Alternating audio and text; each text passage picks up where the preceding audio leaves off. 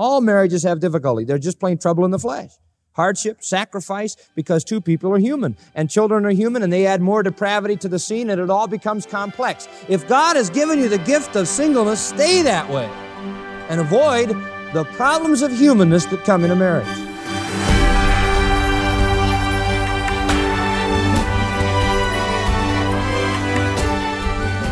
Near the end of his life, the famed reformer Martin Luther proclaimed, "There is no more lovely, friendly, or charming relationship, communion, or company than a good marriage." Of course, Luther's joy makes sense when you understand what Scripture teaches about marriage.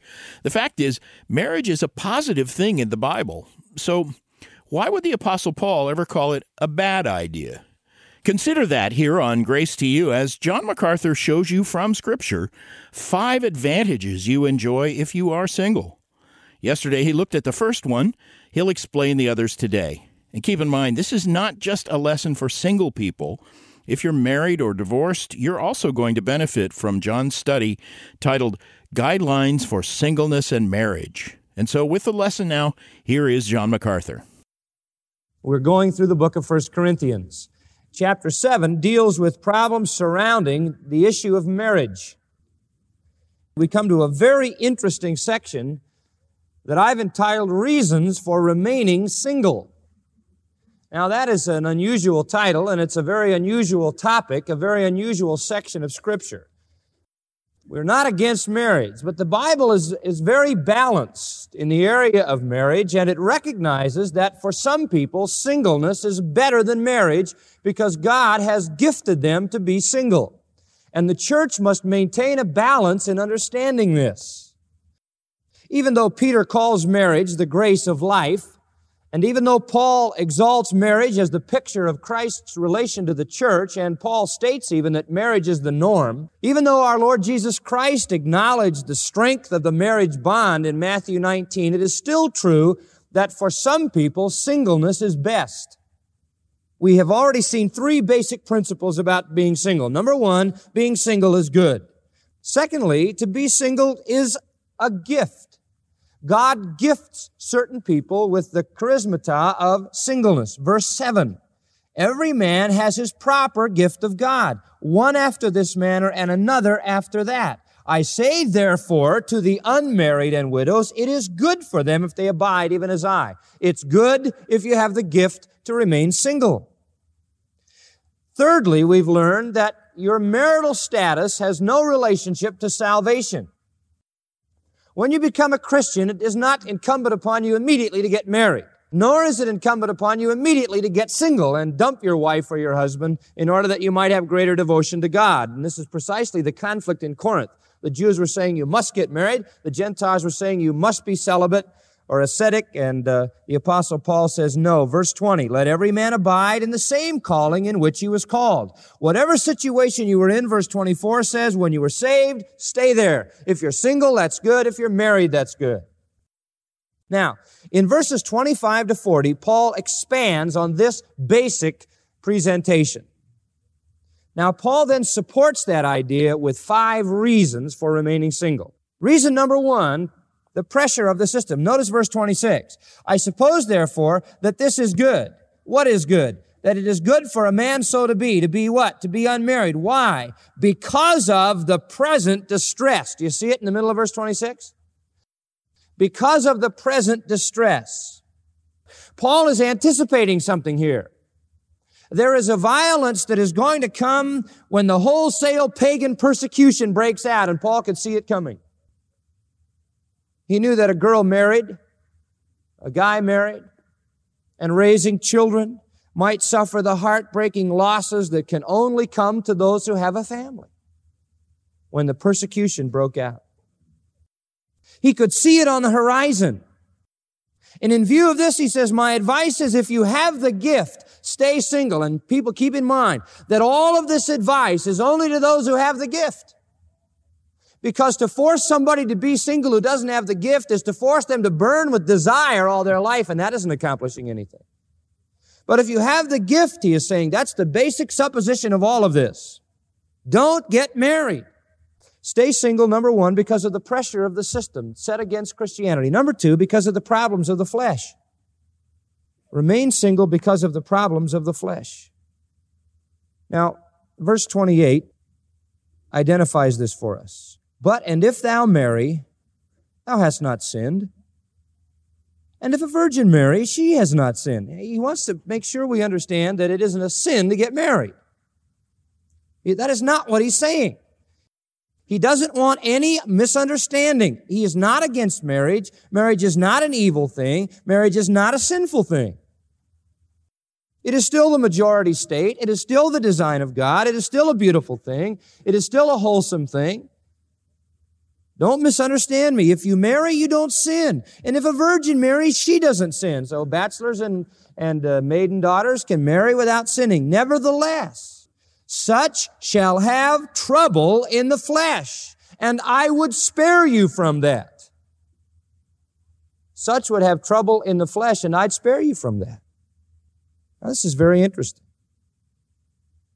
Notice the statement, such shall have trouble in the flesh.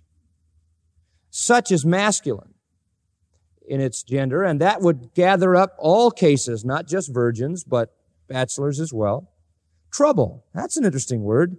Do you know one of the things that occurs when you get married? Trouble. Trouble occurs in marriage. You say, oh, in our marriage? Yes. In my marriage. Oh, can't believe it. It's true. Trouble occurs. You say, well, where does it come from? Trouble comes from what? The flesh. Do you know what we have realized in our marriage? Both of us are sinners. My wife is a sinner. Now, I'm not getting specific, but I'm just giving you a general truth. My wife is a sinner. You know what's even worse than that? I am a sinner. And you know what happens when you put two sinners together? Trouble happens.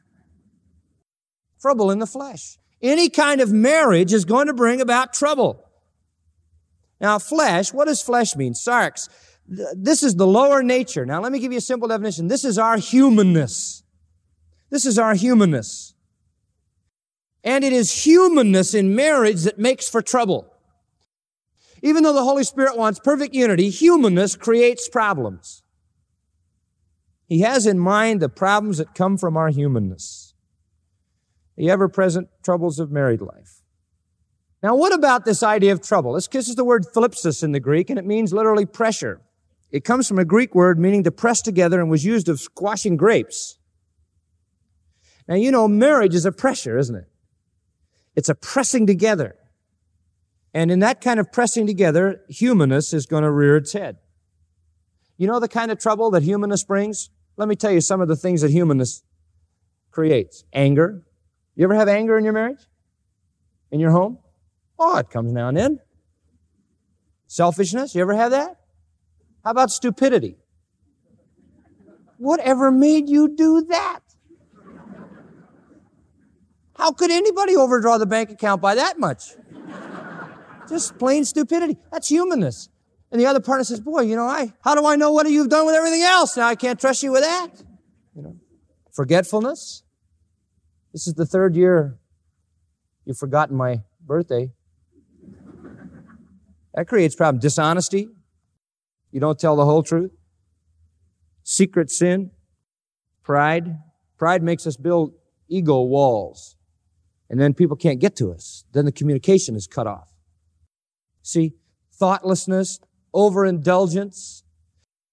You know, in a home, people say, well, if I could just get married, that would solve my problems. My friend, if you get married, all that's going to do is magnify your problems, so somebody else has to live with them. And that's humanness, and that's part of the problem of being married. And that's why the most miserable people in the world are not single. Did you get that? The most miserable people in the world are married. In a marriage, it doesn't work. Misery comes basically in marriage at a much higher level than in being single because you're slammed against this other person and everything about you that's wrong keeps getting thrown back in your face. And you're constantly having to adjust. All marriages have difficulty. They're just plain trouble in the flesh. hardship, sacrifice, because two people are human, and children are human, and they add more depravity to the scene, and it all becomes complex. If God has given you the gift of singleness, stay that way, and avoid the problems of humanness that come in a marriage. Don't look at marriage as the solution to your problems. It is the magnification of them. You know, we always say marriage never changes anything. It just intensifies everything you are and makes somebody else have to live with it. If you're going to solve your problems, you're going to solve them apart from your marriage. I've had people say, you know, I got this tremendous sexual problems and desires, and it's to the place of sinfulness. If I could only get married. You know what happens when they get married? Nothing changes that. They still have those same lusts and evil desires. Even though there is a sexual fulfillment in marriage, if that thing is a sin problem that hasn't been dealt with, there will be just as much illicit lust in the marriage as there was before you got married. And other people say, well, I'm so lonely. If only I could, if I could just get married and have somebody. And you know what? There are plenty of somebodies in the world that you could know and love and not be lonely. And usually a super lonely person will get married and draw walls around themselves and be super lonely even though they're married, and they'll make somebody else lonely. Marriage is not the solution to your problems. Marriage is the solution to one thing for the Christian, and only one, and that is the need to be obedient to God's will. If God wants you married, then get married to the right person. Only if that's clearly God's will. But if you have the gift of singleness, you avoid the special problems of the flesh that come with marriage, as well as the pressure of the system. Third thing. The third reason for remaining single is the passing of the world. Pressure of the system, the problems of the flesh, and the passing of the world. Look at verse 29. I'm going to read 29 to 31 because it all goes together. But this I say, brethren, the time is short. Literally, the time is shortened. The time is shortened. It remains that both they that have wives be as though they had none. They that weep as though they wept not, they that rejoice as though they rejoice not, they that buy as though they possess not, and they that use this world as not abusing it, for the schema, the state of this world is passing away. Now, what is he saying here? He is saying, hey, marriage is part of the schema of this world, and it is what? Passing away. Marriage has no relation, listen to this, marriage has no relation to permanent eternal interests. I know this bothers a lot of young people because they get married. A couple asked me this recently, brand new newlyweds, and they said, if the Lord comes real soon, will we still be married in heaven? I said, no. That was very disappointing. They did not like that thought. And of course, there are others who've been married a long time who are waiting for the rapture because they'll cease to be married. But marriage, there is no marriage in heaven. There are no marriages in heaven. Marriage is a part of this passing scheme. That's what he's saying. It is like human emotion. It is like human possessions. It is like human pleasures. It's all part of this system and gone. The time is shortened, kairos, the appointed time. Kairos means the set time, the appointed time. God has set out an appointed time. It is shortened. It is rolled up. The allotted time in this world is brief. James said your life is a vapor, right? It appears for a little time and vanishes away. And who is able to say, what about tomorrow? Why, who knows what tomorrow is going to bring? What is your life? Brief. A brief flickering candle that is gone with the first breath of God's divine wind. James 1:10 says, the rich in that he is made low, because as the flower of the grass he shall pass away, for the sun is no sooner risen with a burning heat, but it withers the grass, its flower falls. The grace of the fashion of it perishes, so also shall the rich man fade away in his ways. Life is short even for the rich. In 1 Peter 1:24, all flesh is like grass, the glory of man like the flower of the grass withers and the flower falls away. Love not the world, neither the things that are in the world. If any man love the world, the love of the Father is not in him, for the world passes away. 1 John 2:15-17. You see, marriage is a part of a passing system. If you have a gift for singleness, then that's part of the passing system you don't need. It is God's design, people, and this is what it's saying here. It is God's design that we attach lightly to earthly things. That those who are married even be as though they were not married. In other words, it doesn't mean you mistreat your wife or you don't fulfill your obligation. No, the Bible's clear about that. But it is that you remember that it is the reality that is eternal that matters. Colossians 3:2 adds a word that I think is important. Love your wives, husbands. But listen to what Colossians 3:2 says. Set your affections on things what? Above and not on things on the earth. You can love your wife and at the same time keep your priorities and your perspectives in the proper way. Now, Paul gives 5 examples here of the Christian's freedom from the passing world. Marriage, weeping, rejoicing, buying, and worldly pleasure. They're all part of the passing system. Marriage, for example. He says in verse 29, it remains that those who have wives be as though they had none. Don't attach yourself totally to marriage. That's just part of the passing world. There's got to be some kind of balance between love your wife and care for your family on the one hand, and we've really pushed that to the limits, and on the other hand, recognizing that marriage is to be treated lightly as an earthly thing, and that what we do for eternal values is what's really consequential. Listen, marriage is going to give away to heavenly family life with God the Father, Christ the husband, and all believers the wife, right? Well, you say, well, what does he mean by weeping? And they that weep as though they wept not, and they that rejoice as though they rejoice not. What he's saying is, don't get attached to human emotion either. Don't rise and fall with what's going on in your world. Don't be overburdened by what happens. You know, there are some people, for example, somebody in their family dies and they crack up. They fall apart. They're worthless. And, you know, that's ridiculous for a Christian. Why? Because that's just a temporal thing. You're going to spend all eternity with them anyway. How ridiculous it is for so often when a wife loses a husband, she just folds up her tent and steals away into the night. That's the end of her.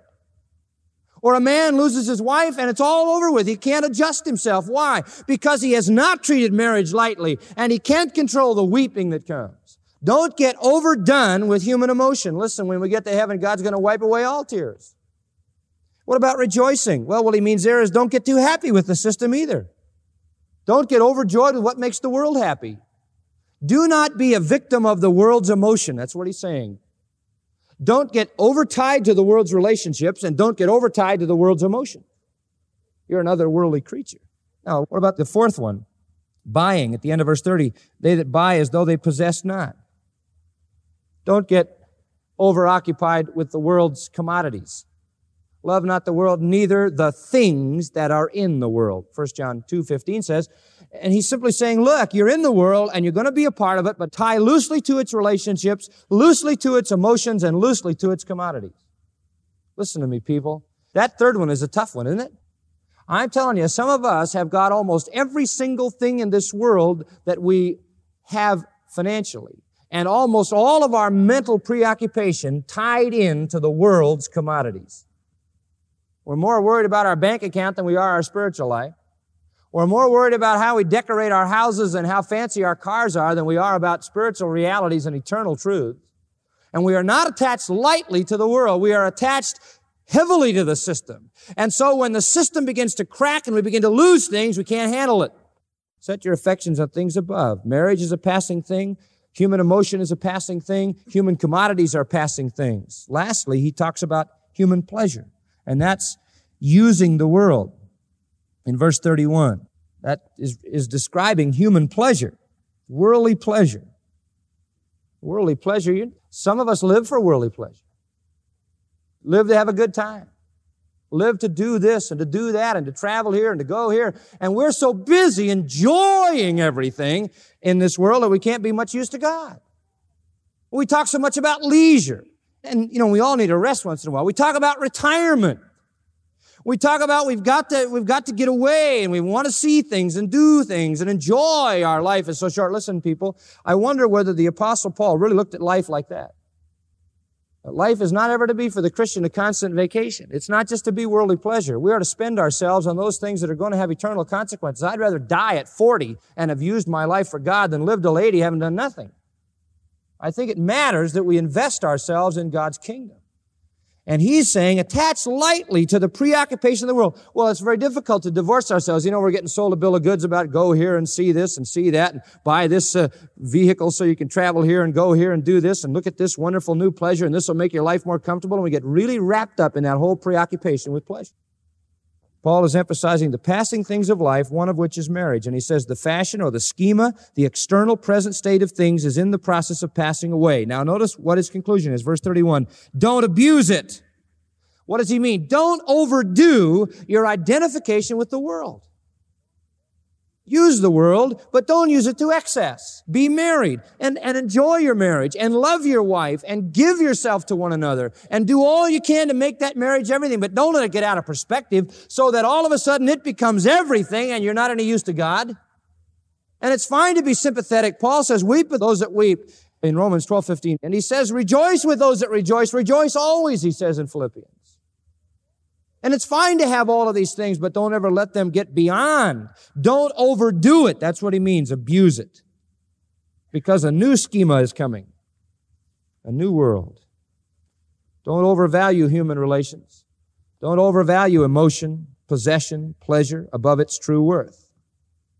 Listen to me.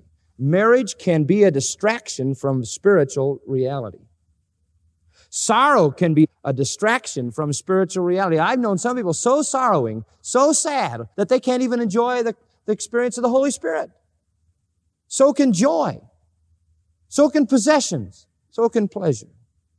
Listen, the sons and daughters of the king should deal with marriage under the limitations of their relation to the king, whatever he wills. You should never pursue marriage outside the government of God, and you should never abuse it so that it becomes the preoccupation. Concentrate on the eternal. Now, what's Paul saying? This is easier to do when you're single. It's easier when you're single.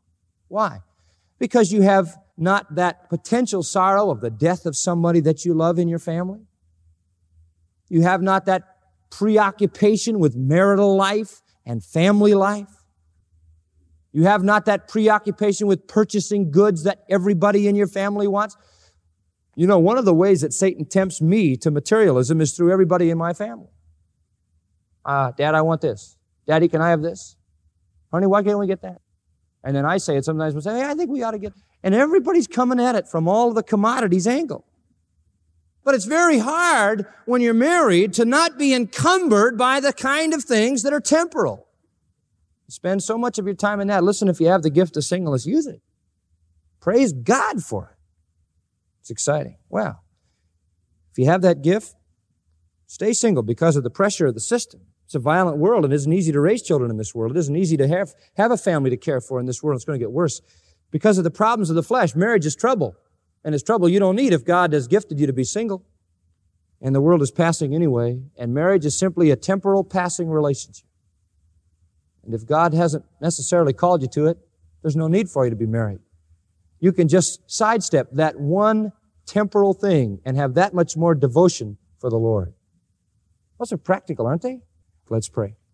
Father, we know that you've given us many with the gift of singleness. And yet we know, Lord, that it isn't really singleness because they're complete with you. They're really fulfilled. And maybe much more so than some married people who are married and because of all the anxiety of that marriage, unable to really experience the fulfillment that you intend for them.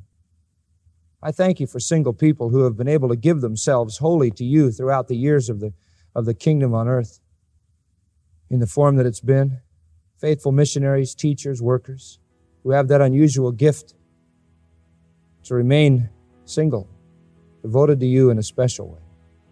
Help us as parents, Lord, to look first maybe for that area in the lives of our children and see if they have that gift, if that's not the way that they should go, and challenge them and encourage them to use it, to fulfill the potential that is there. Lord, I want to say thank you for one other thing, and that is for the privilege of studying a scripture that hits us at every aspect of life and leaves us with instruction to cover every area. Thank you, Father, for knowing where the problems would come, anticipating, giving us your truth. In Jesus' name, amen.